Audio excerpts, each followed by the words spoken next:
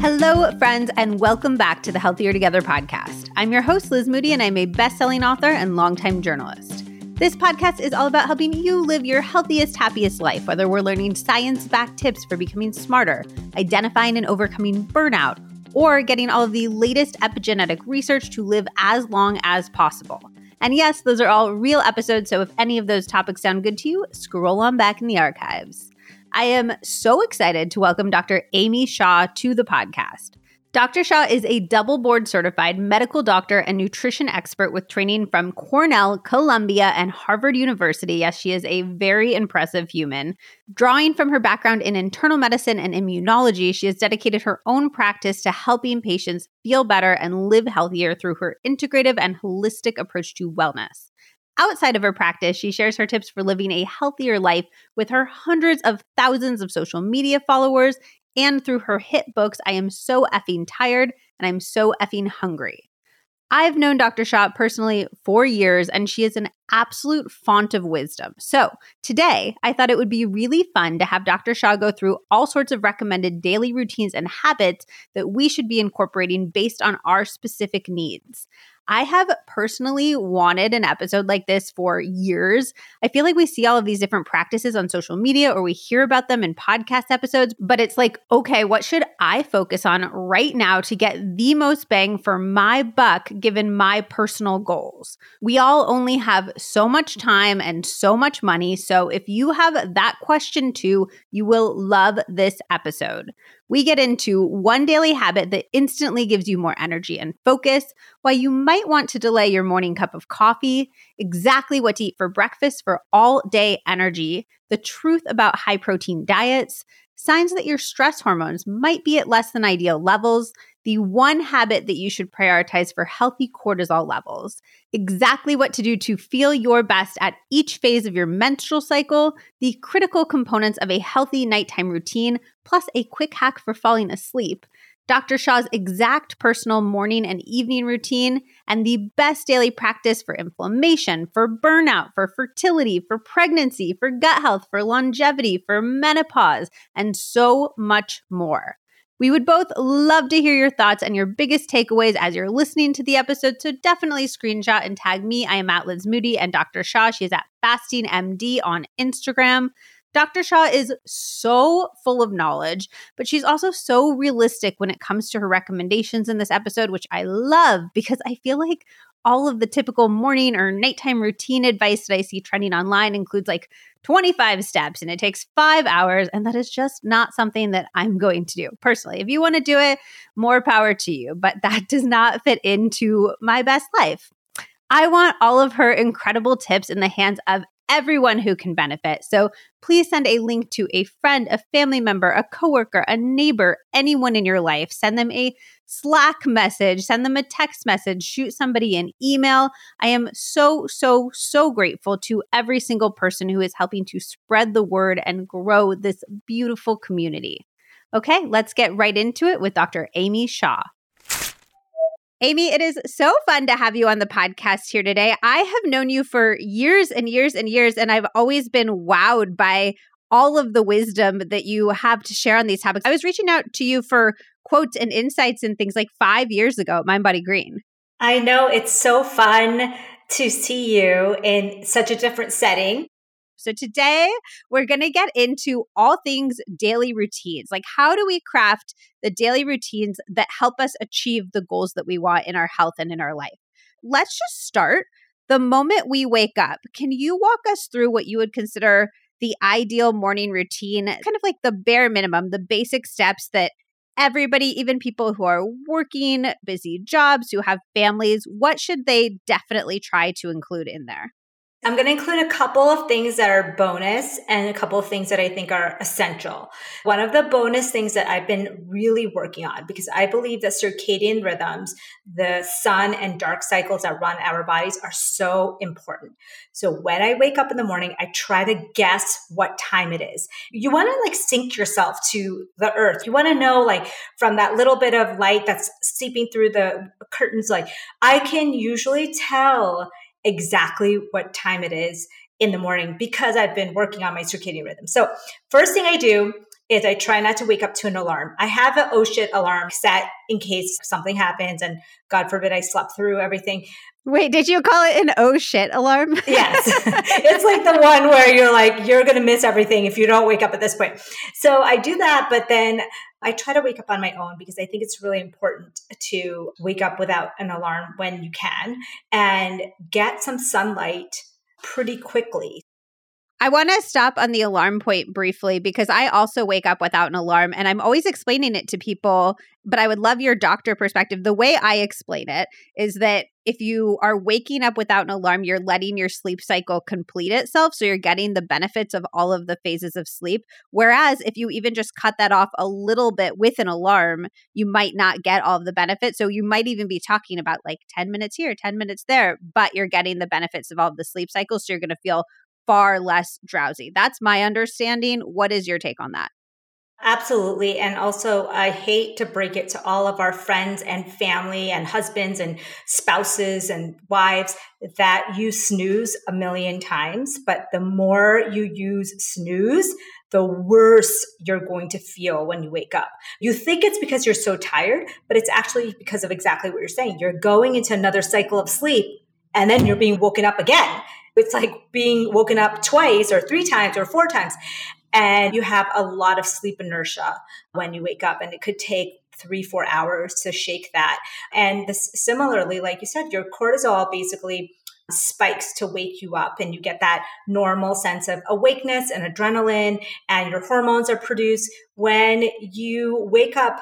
When you weren't really meant to wake up, you don't have that big spike of adrenaline, cortisol. You might feel a little less attentive. When you get used to waking up on your own, you see the difference in your attention, in your level of focus in the morning.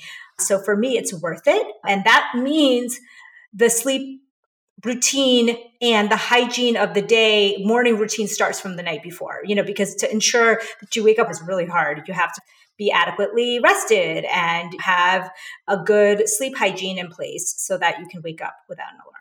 And we're going to get into all of the nighttime routine stuff. But I do think that the idea of setting an oh shit alarm is really smart because I think a lot of people are like, well, I have to get to work. I don't want to be late. How do I wake up for that? And I think instead of setting it at this early time and being like, I'll give myself 20 minutes of snooze time, et cetera, like what is the absolute latest where you definitely will have to just run out the door and set it for then. So you have that as a fail safe, but you can start to train yourself to wake up more naturally. Yeah. And if you get sunlight within 30 minutes of waking up, you are setting that internal alarm clock so that it's going to be easier for you to wake up the next morning. So for me, it usually means going to the bathroom because first thing you have to pee, right? And then usually I brush my teeth too. Like that's like a habit that I have right after I go to the bathroom, wash my face.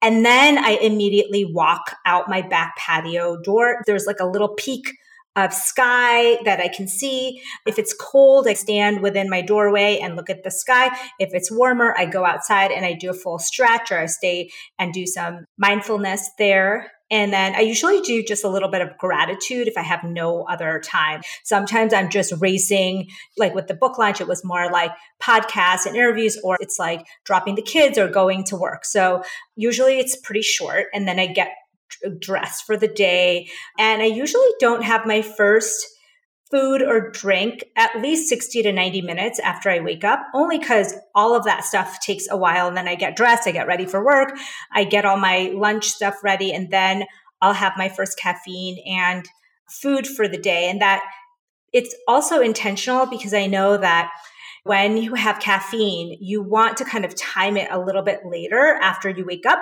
to get the best benefits. And then it sounds like I do a lot of things, but it's really just very simple stuff. The other thing I'm really trying is sky before screens.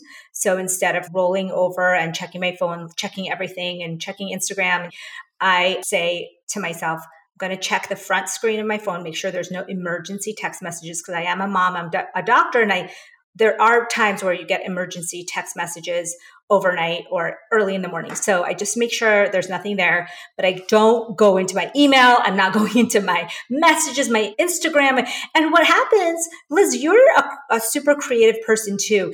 And what happens to me is when I start to read other people's stuff or I start to scroll, now when I get up and I go to the bathroom and I'm doing my brush my teeth and I go out to the sun, you're thinking about all the things you just consumed instead of your own thoughts. And when I don't do that, I have so much clarity about my own day. And sometimes I just write it down on a piece of paper because putting it down on a piece of paper helps you kind of organize your thoughts in the morning. So Sky Before Screens is a game changer. I'm telling you, I don't do New Year's resolutions, but that was one of the things that I felt like changed my day. So I do that. I love that. I have some follow-up questions. What is the gratitude practice specifically?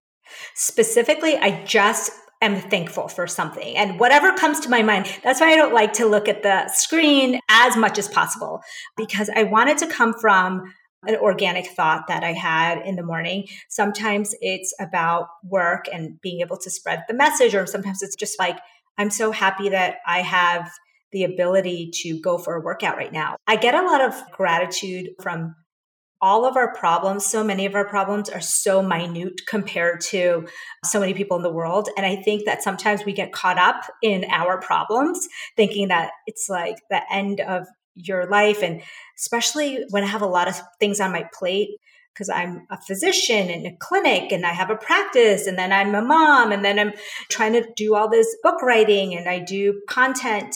Sometimes I get caught up in all of the things that are going wrong. And I think giving perspective of, wow, I get to do this amazing thing. I get to work on my true passion. Who has that opportunity? So putting it into perspective, actually, we're going on the Inca Trail Machu Picchu hike tomorrow. Tomorrow?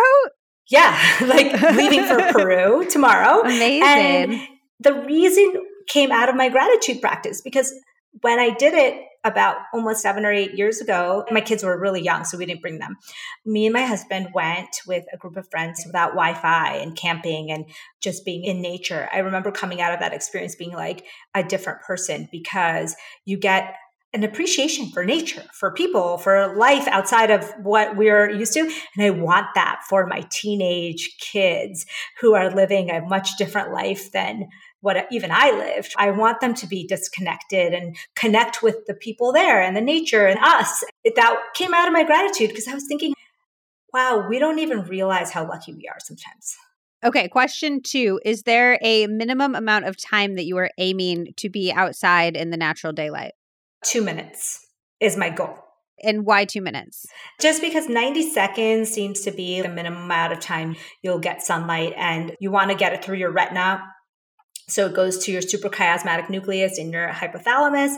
It starts to release all the different hormones. In my book, I'm So Effing Hungry, I concentrate on feeling full or feeling satisfied and happy. And all of those things happen through your hypothalamus, and sun potentiates that.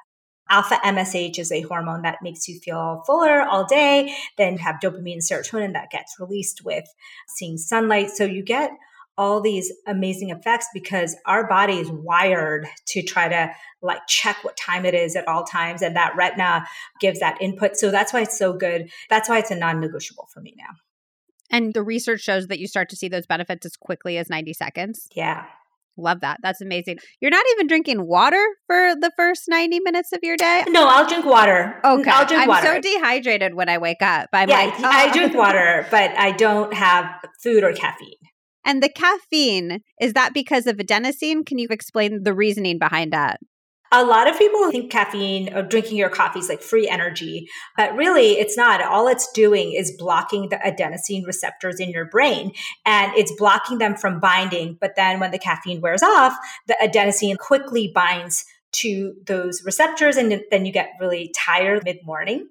And especially if you have excessive caffeine use and caffeine dependence to the point where your adenosine is so high in your brain, it's not able to clear out efficiently, even in the morning. It's because you're starting your caffeine early in the morning and you're continuing it throughout the day. You know, when you wake up and you have that little bit of grogginess, that's that adenosine. It kind of clears out and then you can have your caffeine. It also makes you realize like if you're that caffeine dependent, for me, it's always like a game of having enough caffeine to get the benefits of, but never feeling like you need it to survive. Like you should be able to go a day or a couple of days or a vacation day without that morning coffee. And so it's always a game for me to be like, okay, do I really need it? Should I push it a little more? Like maybe I don't have my coffee today. That's pretty much why I delay it, both for the health benefits and also just for the dopamine training. Coffee releases dopamine, and all of these things that release dopamine, you always want to kind of pull back a little bit to let your receptors reset. I love that. I'm always telling Zach, because I don't drink any caffeine or consume any caffeine, that I would be better than him on a desert island because I wouldn't have to go through like the caffeine withdrawal. And he's like, have you like seen yourself on a like he's like, I don't think it's just about the caffeine. And I'm like, yes, but I wouldn't have a headache. And he's like out, chopping down a tree to make us shelter, but he would have a headache and I wouldn't. I say the same thing with these energy drinks because my husband, he never used to drink caffeine before. Now he has all these energy drinks all the time, like before a workout. It's like a pre-workout. Oh my God, Liz, you would die. I felt like I took some kind of like cocaine. Yeah, like I don't even know. I was just like, I couldn't even drive. Like I felt like so out of, you feel like so jittery that it's like, you don't know if it's anxiety or energy, like that very fine line. That's me every time I take any caffeine, but I know that when people take too much, that's very much the experience. Wow. So that's why I routinely get off of caffeine when I go on these trips or I go out of town just to like train myself to get off of caffeine. I've had different guests talk about larger breakfast, savory breakfast, sweet breakfast, like all these different things. If you had to say an ideal breakfast from your perspective, what components would it include? I love this one because I love to do everything in the morning. So in the morning, I try to have 30 grams of high quality protein in my breakfast because there is an amino acid called tyrosine that converts into dopamine. And dopamine is very closely related to norepinephrine, which is like epinephrine of the energy. So you're not only boosting your mood and motivation, but also your energy levels. So you want to have dopamine producing foods. So those are like dairy products, high quality protein, nuts, berries, something like that. Like a cottage cheese with nuts and berries is my dopamine like starting breakfast. It's my ideal breakfast. There's been a lot of talk about high protein diets these days, like having significantly more protein than has ever been recommended before. And that's the way to be more satiated and have more energy and feel stronger and better in our bodies. Do you agree with that? Or what's the amount of protein you think we should be aiming for? Yeah, I think it's really interesting because I used to be very anti-protein because of this rhetoric that, oh, just any type of protein, just more protein is better. And obviously it's the quality of protein. But then I started to look at my own diet and the diet of the females that I was consulting for or working with. And I realized that not only are we not even close to high protein, it was like abysmally low. I mean, it was like I was eating salads and smoothies, but there was no protein. I thought it was protein because I thought, oh, I'm having a little bit of nut butter, but it's really abysmal. So I realized that. And as I was working on my own fitness, as I'm getting older, I thought to myself, okay, I'm losing this muscle mass. You lose up to 3% of your muscle mass every decade and up to 3% per year after 65. So you're really on the decline. And I'm already a smaller person. So I decided to work on increasing my lean muscle mass, which meant I had to change my diet. And one of the things I realized when examining my own diet was that, yes, I believe that high protein with poor quality protein diets are really bad for you. But on the other hand, a lot of us are probably erring on the other side of things, which is that we are not even getting close to enough. When I have 30 grams of protein in the morning, like that in my old life would have been half the protein I would get in the whole day. Like I would get 50 to 60 grams. So I'm aiming for the 1.8 to 1 per pound, which is on the higher side if you're trying to build muscle. Sometimes I'm 0.5. So it's basically you want to be half your weight to your weight in grams of protein. That makes sense. And then another thing you mentioned is that you want that cortisol and that adrenaline in the morning. And I think there's this common misconception about things like cortisol and adrenaline in a society where we're very burnt out, we're stressed, and we're like, we want to get our cortisol down, we want to get our adrenaline down. But in fact, we want to have it up and down at the right parts of our day, correct? Yes. So can you walk us through what an ideal cortisol and adrenaline curve throughout the day would look like? So first thing in the morning should be your big cortisol adrenaline spike. Some people argue like, oh, that's why you shouldn't have your coffee first thing in the morning, because if you're doing things right, then you already have that cortisol and adrenaline. You let that work before you hit it with some more. And that's also why sleeping adequately and waking up at adequate parts of your sleep cycle can be so healing to our hormones, because our hormonal reserves are created overnight. And then we get that nice big burst of cortisol in the morning, setting things off in the right way in both our brains and our ovaries for women, testes for men.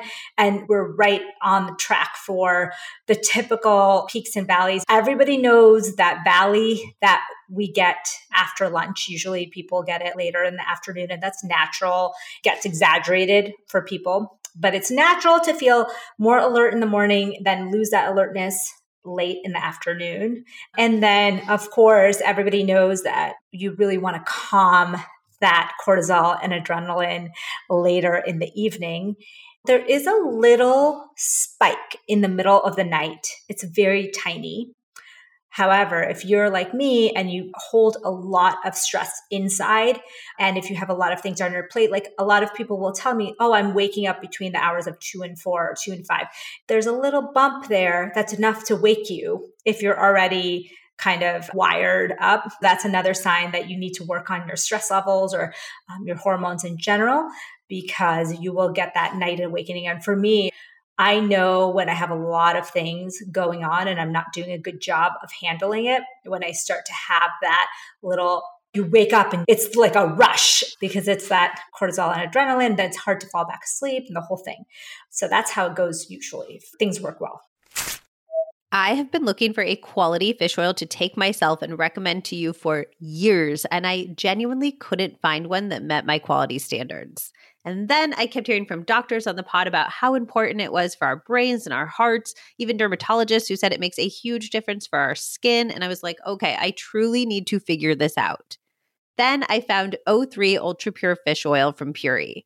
The brand was literally created because the founder ran into the same problem as me. He couldn't find anything truly pure enough to take daily. Puri believes in full transparency with all of their products. Every single batch is third-party tested by the Clean Label Project and IFOS, which tests fish oils looking for the highest quality, safety, and purity standards in the world against more than 200 contaminants, heavy metals, pesticides, glyphosate, dioxins, and bisphenols, to name a few. And they always receive a 5 out of 5-star rating. Every Puri bottle actually comes with a QR code so you can scan and see the results for yourself. This is well above the standards of any other fish oil I've found, which is so important to me because if I am consuming something for my health, I don't want it to actually be causing harm. Puri's fish oil is so fresh, you'll never get any gross, fishy burps because every batch is tested to make sure it hasn't oxidized and gone rancid. And yes, that is where those burps come from. Do not just take my word. With Puri, you can find actual data behind every single batch, which makes Puri a supplement brand that you can trust. Right now, Puri is offering my listeners 20% off their O3 Ultra Pure Fish Oil and all of their great products. Go to my special URL, puri.com/Liz Moody, and use my promo code Liz Moody. This even applies to the already discounted subscriptions. You will get almost a third off the price. Go to PUORI.com/LIZMOODY. Do not wait. Use promo code Liz Moody at PUORI.com/Liz Moody. If you have dry skin, this is going to be your holy grail. I've loved the Osea Undaria algae body butter for years. It is so rich and creamy and lush, but it sinks right into your skin and it makes your entire body feel moisturized and not greasy at all. I actually do not understand how it's so not greasy and yet so hydrating. As fall approaches, I'm leaning into mini spa energy, these micro relaxing moments you can insert throughout your day. Because peppering your day with tiny bits of calm can have huge impacts on overall cortisol levels, on your anxiety, even how you sleep at night. And the smell of the body butter, holy cow, it is pure spa energy. You get that like laying on the massage table, melting energy. It is phenomenal.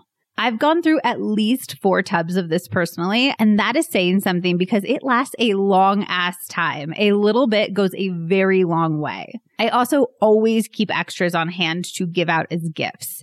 It uses ingredients that you would normally see in face care products like seaweed, ceramides, glycerin, which I am obsessed with for hydration and think is so underrated, amino acids, even a skin identical moisture complex. Also, here is a little tip. If you want to amp up its hydrating power even more, put it on damp skin right after the shower to really lock in all of that moisture and hydration.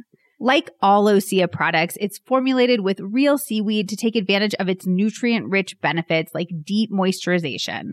It's also vegan, cruelty-free, and climate-neutral certified. Osea has actually been making seaweed-infused products that are safe for your skin and the planet for over 27 years.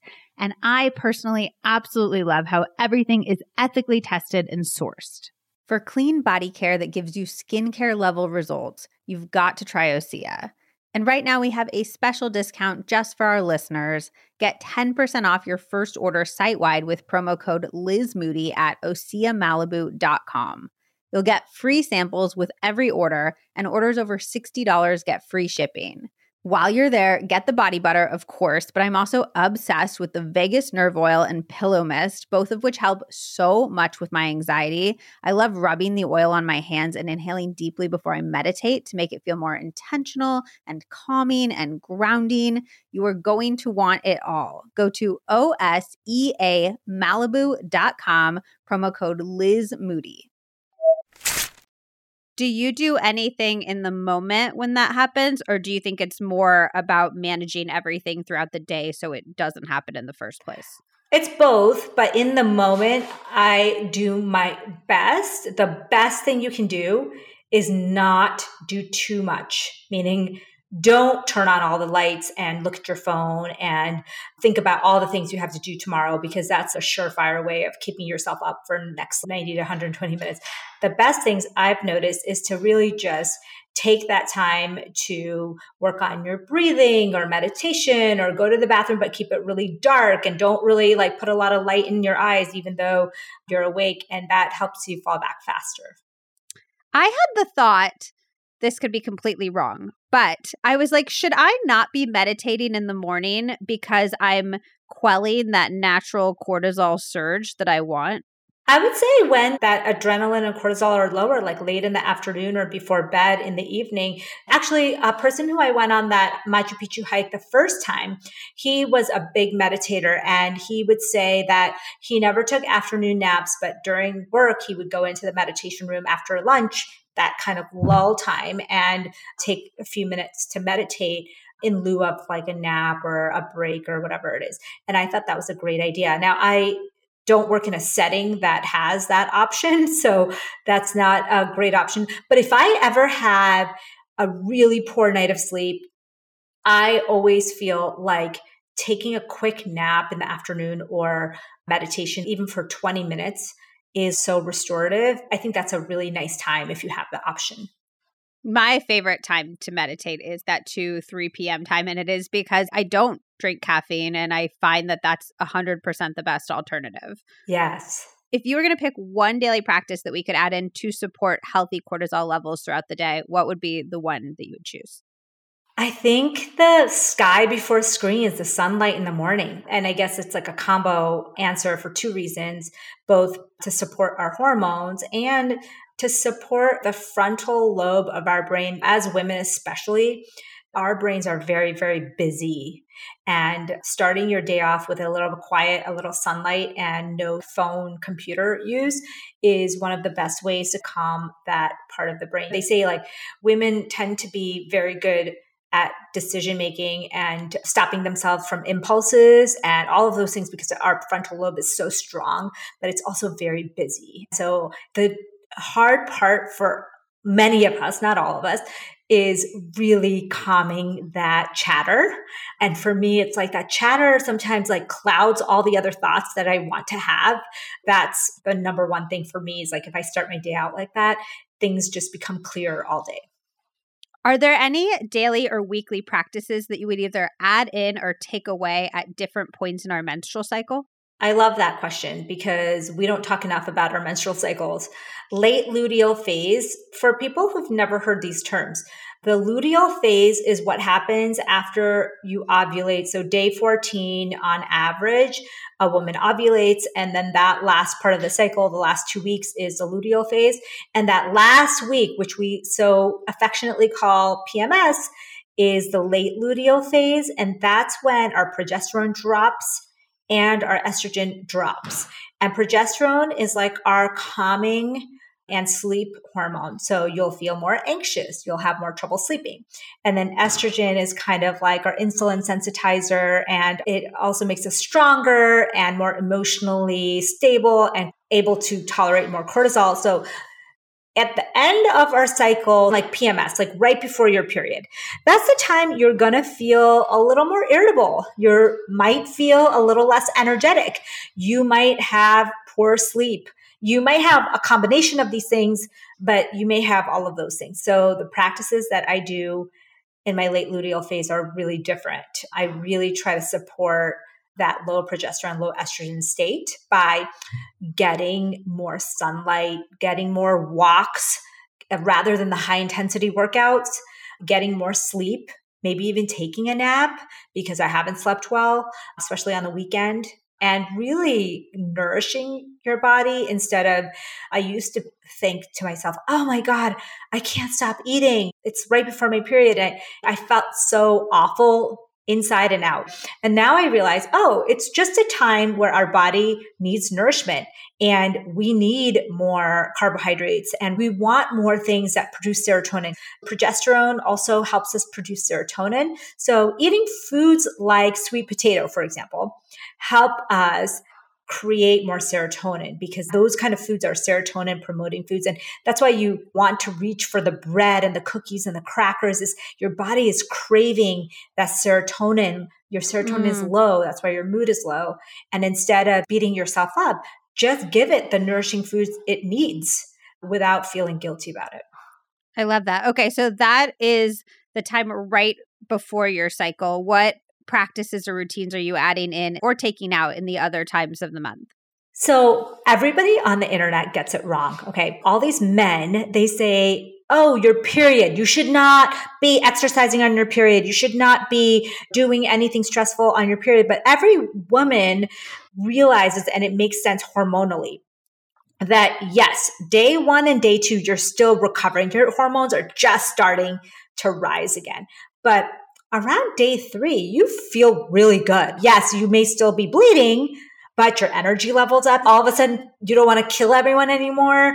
Your progesterone starts to rise, so you're less anxious and you're sleeping better. So that is the time where you really start to exercise. You can start your intermittent fasting if you'd like. You can start eating like an athlete, training like an athlete program if that's, what you're going for. This is the time to try all the things, to put all the things in place that you've wanted, even going for it at work or in your creative endeavors or asking for the things that you need. So that time between days right after your period, like day 2, day 3, all the way till ovulation, you are in your prime, strong woman state. So this is when you want to do all the things, which makes sense because everybody should be cycling their training, their dietary practices, the things they do at work. So if you can save your big projects or big stress inducing, but also good things for that period of time, it can really change your life. Like I've noticed, at least for myself, the late luteal phase is not the time for me to stack the projects, to stack the workouts, to stack the intermittent fasting. I try to think, okay, that week I might be a little more down, less energetic. I may need a little more sleep. I may just plan for that in case, right? So then you know that usually in the first week and a half, 2 weeks after your period, you feel good. And that's the time to go for all the big tasks if you can. Okay. So ask for a raise. Yes. On one of the last days of your period or just shortly after. And even closer to ovulation, like day 12, say day 12, 13, 14, your testosterone's really high. So that's the part where you want to like, if you need like the guts and the muscle to like, the gall, this is really mean to say, but I used to be able to tell the men who were injecting steroids or testosterone because they would walk into the office and they would have this bravado and they would be slightly rude or something. Sometimes they were just very confident, but almost edging on like rude. And I used to say, oh my God, it's like I can almost tell that they're have really high levels of testosterone. And that's kind of how you should think of it. Women need testosterone, right? We have testosterone, and just that little boost towards ovulation makes us have some of those qualities. And if you're someone, for me especially, I know I tend to be like a little scared, a little shy, a little wanting to like, I don't want to like ruffle feathers too much. That's the time that I like to do those things. Okay, so right around ovulation. Yeah.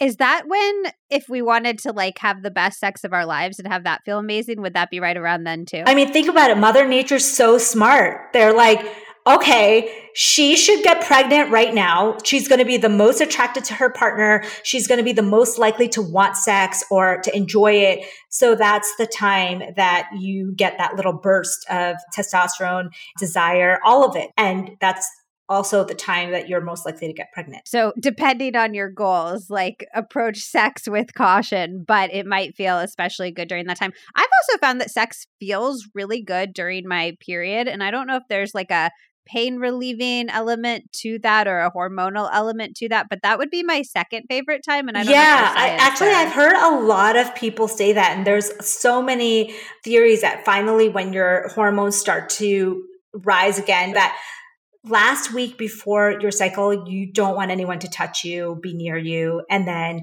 once you get your period, those hormones start to rise again, like oxytocin. So that is probably the second best time. And is that all of the times, or is there any other phases of your cycle that we haven't covered? So it's period, and then we didn't name it, but it's called the follicular phase, which is that first 14 days from day 1 of your period all the way to ovulation. And then the second phase is called the luteal phase. And so that's the whole cycle. A lot of women message me and say, well, I've never had a cycle, or I'm on oral contraceptives and I don't know my cycle. I know it's really difficult because it's harder to track if you don't get a period, but a lot of people do get a period. So just the day 1 of your period is day 1 of that part of the cycle. You still go through all the phases, even if you're on oral birth control. I've always wondered that because I know that your period is quote unquote kind of fake if you're on hormonal birth control. So I didn't know if all of the phases of your cycle were still there. What happens is instead of getting these steep rises and drops, you get kind of even, because if you're taking a pill, it's not going to mimic it exactly. When people get steep rises and falls, that's when they get acne or they might get some side effects of hormones. And so sometimes people are on hormonal birth control just to make their hormones a little less up and down. But as you know, you can argue both ways. You can say, well, why would you want to take away the spikes and the valleys? Because the way we're talking about it, hey, we kind of want that spike. That's almost like a nice time for us to be doing all the things that we want to do. And then we manage the valley. But if you were someone who's like, that valley is just too low for me, like I can't handle it, then oral birth control or hormonal therapy can help you regulate those levels. Yeah, I think it just depends on your specific needs and your specific goals. Yeah, back in the day when I was a kid, every single person was put on hormonal birth control, either for acne or for mood issues. And now I think people are realizing like, hey, maybe it's not so bad to have that normal kind of up and down cycle, which has been around for thousands of years. Yeah, 100%. I think it is the right decision for a lot of people, but I think people are making it with a lot more intention. I know when I was like 15, I went to the doctor and I think I had mild cramps and they were like, oh, here, just go on birth control. And I wasn't having sex and I was on it for over a decade after that with nobody asking about it. So I do think it's a decision that is a powerful tool that we have available to us, but should be used with a lot of intention. Yeah. And on the other hand, now there's all this debate about women taking hormones for menopause. And now that I'm in this perimenopausal world, I realize like they're not as bad as they were once made out to be. When I was first in medical school, hormonal therapy for menopause was like taboo because there was all this data that said that it causes cancer. It's like really bad. And now the tide has turned a little bit and they're saying like, actually, it can really help with a lot of the symptoms of menopause. And it doesn't have to be one size fits all, and it doesn't have to be really high doses. So it's so nuanced, the conversation about hormones. Do you think that you're going to take hormones? I will if I need to. I hear horror stories about menopause, but I also hear people being able to manage it through lifestyle and diet. It's kind of like the whole argument about any of these medications that you can use lifestyle and diet. Like, I'm going to do my best and then see what happens, but I'm not opposed to it by any means. I love that. Okay, let's talk about nighttime routine. What are some critical components to a nighttime routine that are still realistic that we can all kind of experiment with?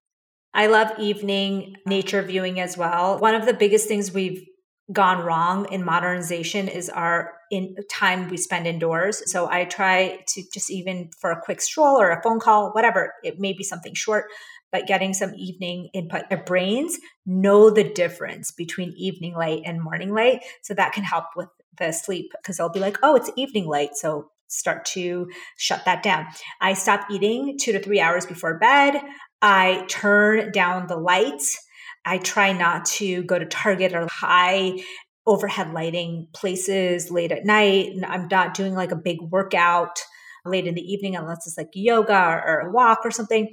And then the thing that I haven't been able to get rid of, which is really, really difficult since I've gotten rid of it in the morning, is the phone. What happens to me is like, I know I'm not going to be able to look at it in the morning. I still go 30 minutes without it before bed, but I usually, that's the last thing to be off. And I put all the blockers on and the darkness, and then I try to go 30 minutes without it. But that's something I'm actively working on. What do you do to actually fall asleep? Like, do you read? Do you meditate? Do you just lay there? Yeah, that's a great question too.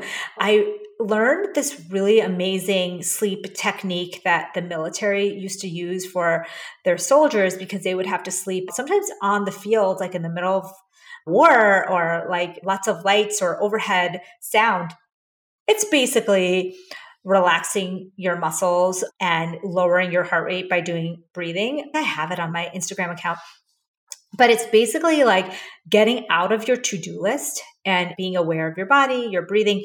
One of the things I learned is your body has to both drop its core body temperature and your heart rate has to drop near 80 or below 80 to really be able to fall asleep. So getting yourself cold and slowing the heart rate as much as possible. And for me, the easiest way to do that is after you breathe, inhale, the exhale, slow down that exhale, and that will help you really target that vagus nerve, which slows down your heart rate.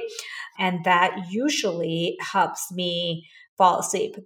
The times when I cannot fall asleep, it's because I'm stuck in the to-do list or the things that I'm worried about or that didn't happen or that will happen, the excitement or the disappointment. So my whole goal is if I'm in that state where if I know I'm going to bed and I have a lot of things in my mind, I try to write it down before bed or read a book that completely takes me away from there. So that's what the strategy I do if my mind is really full. But if I've done a good job all day, then sometimes I don't even need any of that. And I just put my phone away and then I spend 30 minutes just getting ready for bed, which means nighttime routine. I wash my face, I put on my creams, I get my clothes, my workout clothes ready for the next day, kind of spending 30 minutes just getting ready for the next day without any exciting or disappointing conversations, emails, phone calls, anything like that. Wait, so is it bad to have sex right before bed because you're kind of getting excited and hyping yourself up a little bit? No, because after you have sex, you have that big oxytocin release, you have the calming hormone. So although you have that big climax per se, you have that very long, relaxed letdown. Some people that's the only way they can fall asleep because they need that relaxation part of it to help them fall asleep. It's exciting, but then calming. If you were going to say the best time of day to have sex, but like literally just from a health hormonal perspective, what would you say? I think before bed, because it's the time that you really do want those calming hormones. You want to get out of your to-do list. That's really the issue, right? For most women or men, when they don't have a lot of desire or they don't want to have sex, it's because they are caught up in that to-do list. It's because they are so stressed or so worried about something. But the antidote to that would be to get out of your to-do list and do something to get yourself out of it. I love that. And then the not eating for 2 to 3 hours before bed, is that because of the circadian rhythm of your microbiome? That's exactly right. So when melatonin is released, it's not just telling your brain that it's time for bed. It's telling your pancreas. It's telling your gallbladder. It's telling your intestines. So what you're doing when you're eating really late at night, especially a big meal, say 11, 12 o'clock, is that it's like waking your body up in the middle of the night and asking your brain to do a very complicated math problem in the middle of the night. Not only are you going to get that wrong or take longer to answer the problem, you're going to be irritated and tired the next morning. That's really what we're doing when we're eating these late meals. Think about it, for thousands of years, since the beginning of time, we didn't have Uber Eats, 24-hour meals. Like, you could maybe have a small snack, but even up to 100 years ago, there wasn't a lot of options to eat late at night. And our bodies are really built to not eat. And you'll see blood sugar, inflammation levels, GI symptoms, all of those things are connected to the timing of your last meal. So I don't believe in intermittent fasting. Like, I don't think that everybody needs to be fasting 24 hours or 3 days or even 16 hours. But I do think that the common practice of having wine or a big meal, like right till you turn off the light, and then waking up and like literally rolling out of bed and having your first meal, like that is not good for our metabolism, our hormones, and so much more. There is so much incredible science behind red light therapy. There's research going all the way back to 1903 that won a Danish physician a Nobel Prize for showing that exposure to concentrated red light accelerated physical healing. And research from NASA has shown that it boosts the production of growth factor proteins and collagen, among many other incredible things. I am obsessed with red light therapy. It is so science supported, and I've personally seen huge benefits. I use Bon Charge's Max Red Light Therapy device, which is a red light panel, so I'm not limiting its benefits to my face. I feel like the masks are so popular right now, but I would like to expose my entire body to the red light. That way, it helps with not only my skin, my collagen production, but also increasing energy, decreasing pain, repairing cellular damage, improving mental health and cognitive function, and so much more. You are not spending that much more money to get a panel versus a mask, but you get a much more versatile device with way more powerful effects. Bon Charge's Max Red Light Therapy device gives you professional-grade equipment straight at your home for the best price that I have seen anywhere. You can stand your Max panel on the floor on any flat surface, or you can hang it on the back of a door. It is really lightweight, and it is so easily stored away in the closet when you are done using it for the day. You only need 10 to 20 minutes, so Zach and I actually meditate in front of it naked, but there's lots of ways that you can habit stack it into your routine, so you do whatever sounds good to you. Check out Bon Charge's Max Red Light Therapy device now on boncharge.com and use my exclusive promo code LizMoody at checkout. Bon Charge products are all HSA, FSA eligible, giving you tax-free savings of up to 40%. And for a limited time on top of that, my listeners will get 15% off when you order from boncharge.com and use my exclusive promo code LizMoody at checkout. That is BONCHARGE.com. You will also get free shipping and a 12-month warranty. Go now to get this exclusive offer. That is boncharge.com with promo code LizMoody to get 15% off. Okay, you know what stat blows my mind? People in the US take about 20,000 breaths per day and spend an average of 90% of their time indoors. And that indoor air can be up to 100 times more polluted than outdoor air, according to the EPA. Indoor air pollutants can cause respiratory symptoms like sneezing, congestion, scratchy throat, and even more serious health problems like lung and heart disease. I talked about this with a world-famous doctor friend years ago, and I was like, it is awful. What do I do? And she said, you need a high-quality air purifier, and you need to keep one in any room that you spend a ton of time in, which is why I am so excited to introduce you to Air Doctor. Air Doctor goes above and beyond the HEPA standard, which requires that 99.97% of particles at 0.3 microns be captured by a filter. Air Doctor uses an ultra HEPA filter that was independently tested and proven to remove at least 99.99% of particles as small as 0.003 microns. That is 100 times smaller than the HEPA standard. This includes allergens, pollen, pet dander. For any other pet parents who are allergic to their babies, this makes the biggest difference in my allergies with Bella. Highly recommend for that alone. This includes dust mites, mold spores, and even bacteria and viruses. Also, if you live somewhere that is coming up on potential fires this summer, please get an Air Doctor so you have it ready. Breathing in smoke is awful for your lungs. And as somebody who lives in California, it gives me such peace of mind that I have my Air Doctor ready to go.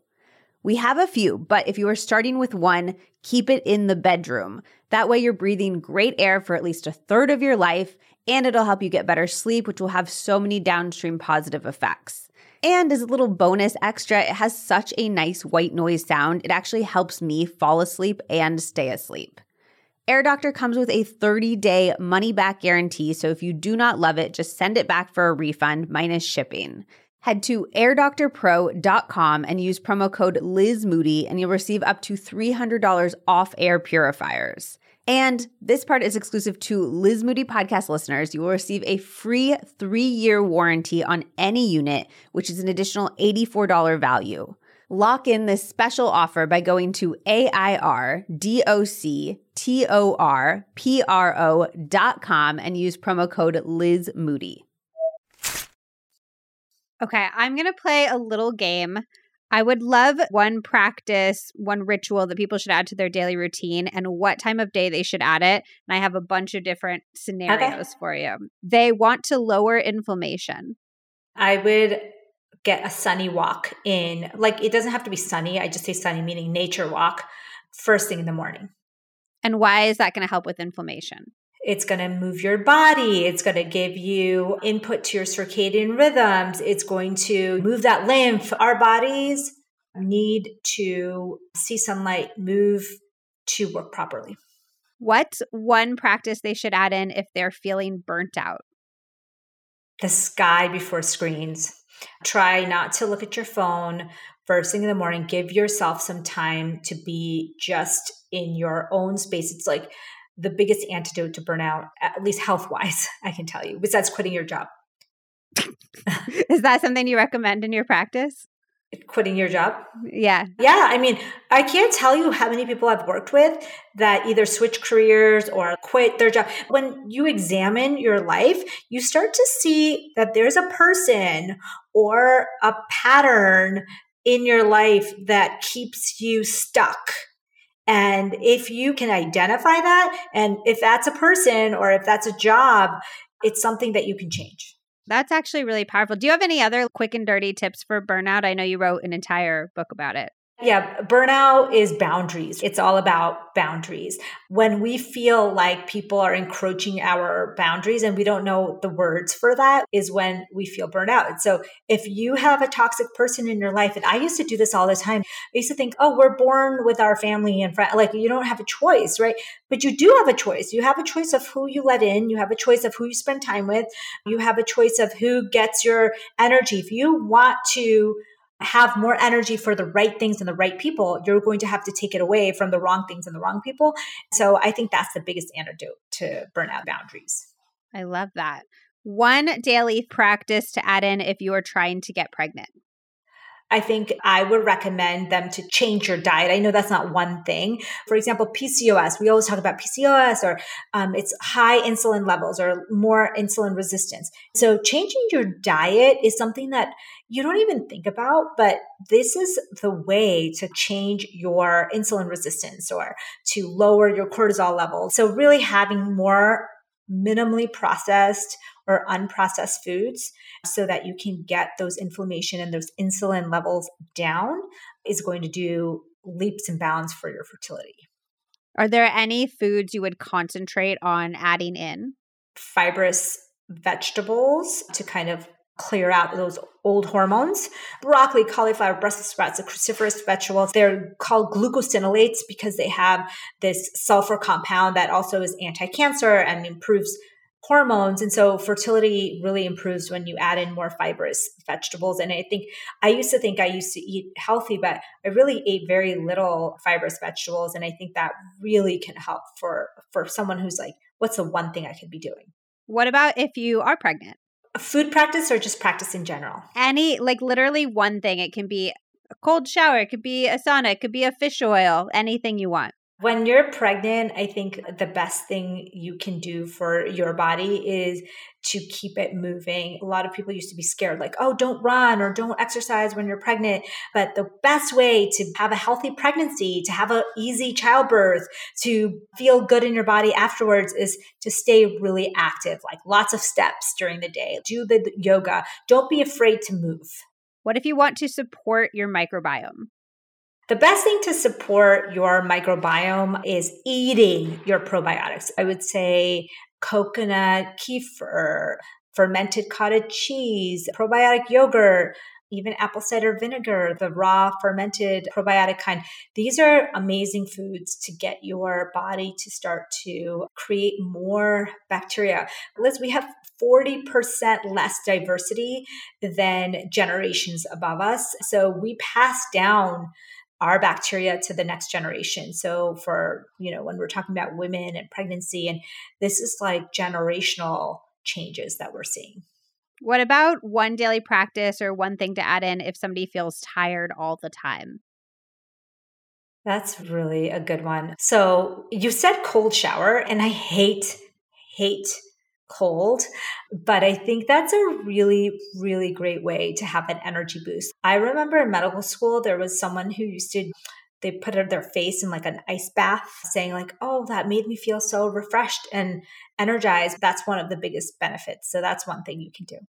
Is there an optimal time of day to incorporate your cold exposure?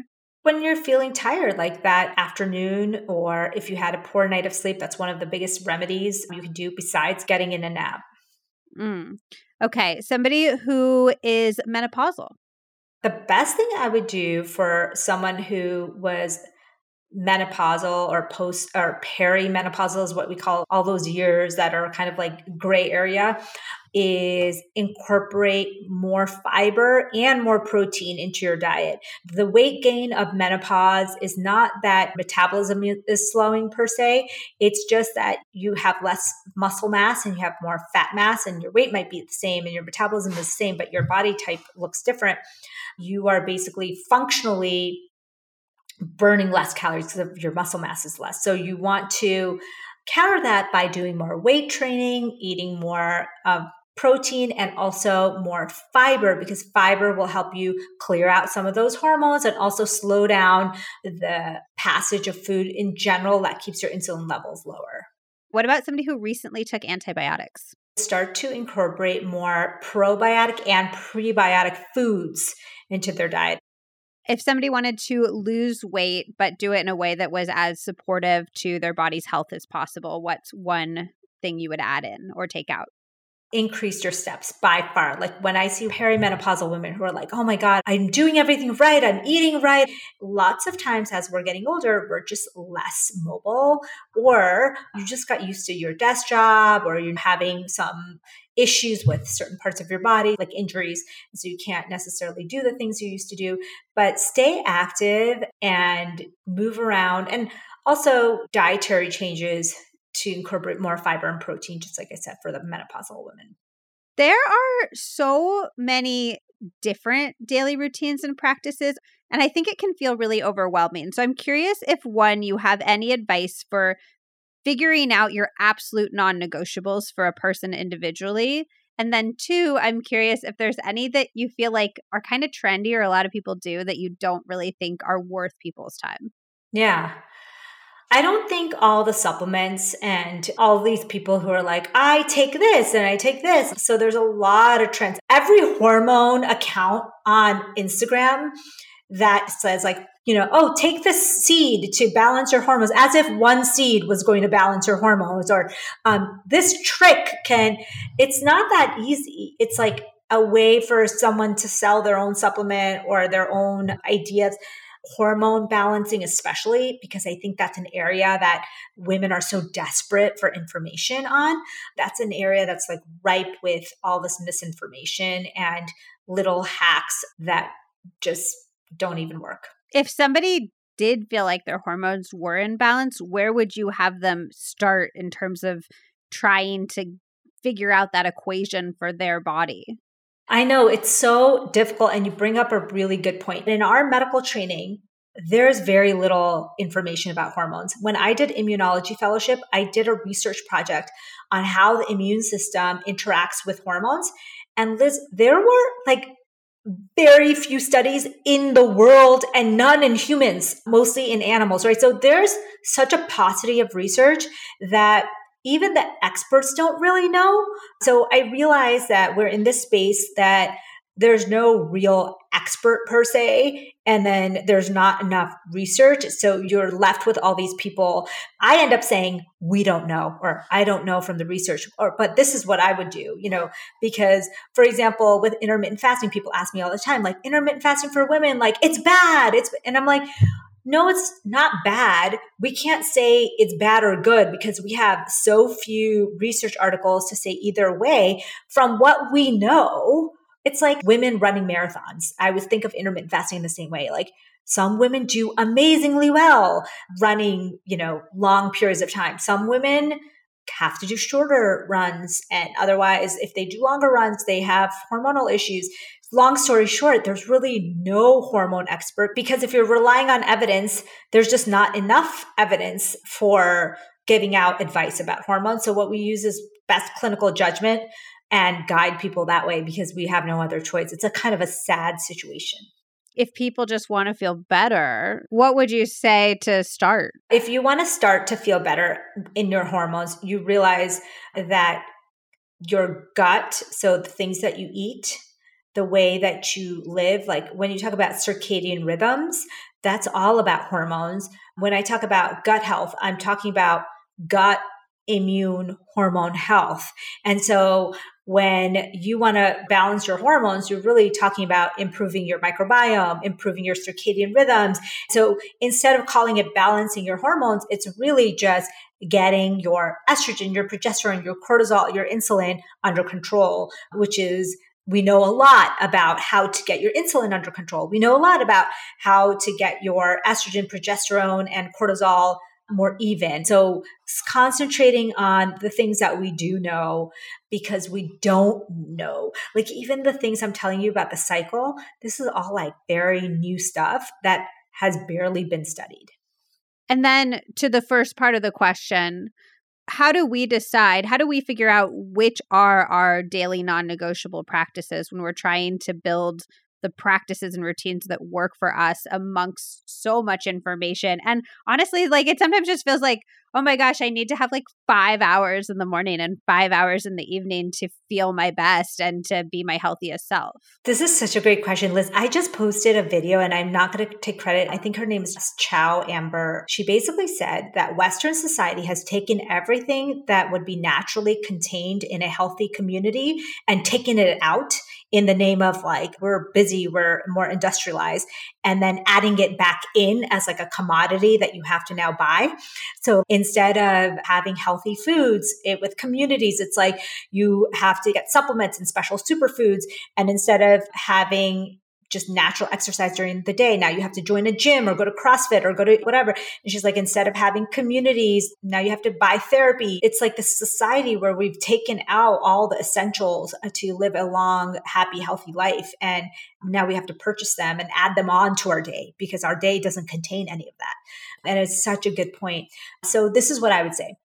The best day that you can remember, or days that you can remember, as far as you can remember, say in the last year, what did you do that day that made it so great? Like, what was it? And that's how I got my skies before screen habit, because I thought to myself, like, wow, I feel like Monday and Tuesday just went so well. Like, what did I do differently Monday and Tuesday last week or this week that were so great? And I realized that's what I did. And that's how you can start to kind of add on the practices. So maybe you did a couple of things differently and you try all of those things. We're meant to feel good in our bodies. We're meant to feel happy and energized in the morning. We're meant to feel sleepy at night. Like, if you don't feel those things, start experimenting, start trying to find out what it is that you could be doing better. And maybe it doesn't require a cold plunge and a sauna and, yoga session and all these extra supplements and foods.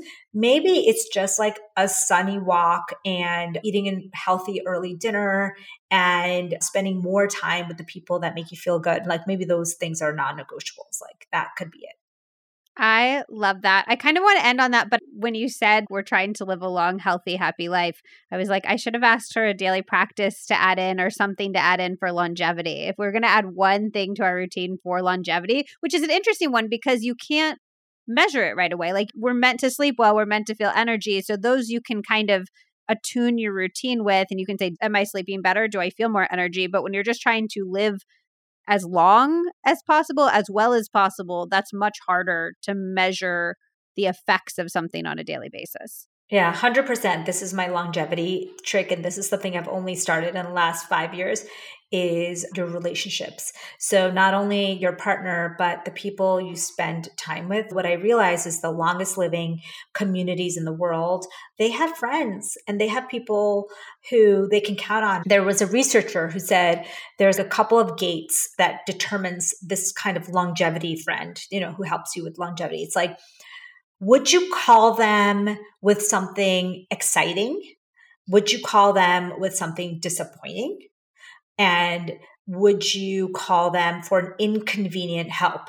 If they pass through all three, or if they pass through one or two, but if they don't pass through any of those, then that's not a friend that's going to really support your longevity. And so I thought, oh my gosh, we spend so much time with people that we wouldn't call with good news because we think that they would be not excited or like even almost jealous, or not jealous, but just not happy for you. And then the same thing, like, you wouldn't want to call them with an inconvenient need for help because you'd feel awkward. But who are the people who you could call up at any time in an emergency situation and they would come to help you, or they would send help? Who are those people? And surround yourself with those people. I absolutely love that. Amy, can you tell us a little bit about your books, both of them, where to find you on the internet, all of your beautiful work that you're doing? Thanks, Liz. At amymdwellness.com is my website. You can see both I'm So Effing Hungry and I'm So Effing Tired there. I am on social media. On Instagram, I'm at FastingMD. On Twitter and Facebook, I'm Amy Shah MD. Love that. Well, thank you so much. This was so helpful and such a lovely conversation. Yeah, this is so fun. Thanks for having me. I know that was a lot of incredible information. I think an amazing starting point would be to just choose one of Dr. Shah's tips, ideally one that focuses on optimizing an area of your life that you need some support in, and then try to implement that one habit into your daily life. These small steps that you can actually stick to add up and ultimately make you feel so much healthier and so much happier. If you love this episode or any Healthier Together podcast episode, I would so appreciate a quick rating or review on Spotify or Apple Podcasts. It really helps other people both find the podcast and decide if they want to listen to the podcast. They're always like scrolling through the reviews and deciding like, is this podcast a good fit for me? So I massively appreciate you taking a quick second to do that. It literally takes less than a minute. If you're new here, make sure that you are following the podcast on whatever platform that you like to listen on. Just go to the main podcast page. That's the one that lists all of the Healthier Together episodes. You will see the word follow under the logo on Spotify. And then there's a little follow with a plus sign button on the top right of that same page on Apple Podcasts. That way, all of the new episodes will show up right in your feed, so you will never miss out on one. And you are definitely going to want to be in the loop because we have some amazing episodes coming up, including one outlining the best ways to manage your time and another one diving into all of the latest circadian rhythm research, which is a really nice piggyback to some of the things that we started to talk about in this episode. So make sure that you're following so you do not miss out. Okay, I love you, and I will see you next Wednesday on the next episode of the Healthier Together podcast.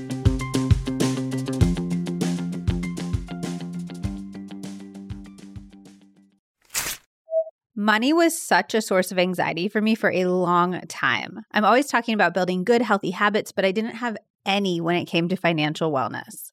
Once I started getting educated about my money, I began to feel empowered about it. And pretty soon I was like, how did I let this cause me so much anxiety for so long? If you are struggling just like I was, you need to check out YNAB.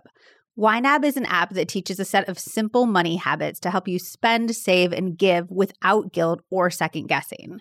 It's one of the apps that experts I talk to recommend over and over because it's grounded in techniques that you won't see anywhere else that actually work. You start off by learning 4 simple core habits that are actually genius and have completely changed the way that I think about money. And then it guides you through saving so you are never caught off guard by a surprise expense again, so you feel safe and secure with money. But maybe more importantly, it also helps you fit the things that you love into your spending plan so that you know you have the money for that bachelorette party or that weekend getaway that you've been dreaming of. Also, and I love this, you can add up to 6 users to one account. So if you manage money as roommates or with your partner, it has got you covered. It has incredibly high ratings on all platforms and has become a huge cult hit because it's helped millions of people actually build the financial life of their dreams, even people who truly thought it was impossible. Check out YNAB and learn the habits with a 1-month free trial, no credit card required at www.ynab.com/LizMoody. You'll get a month completely free and be able to see for yourself what a big difference it makes. I promise you're going to get back way more than you spend. That's www.ynab.com/LizMoody.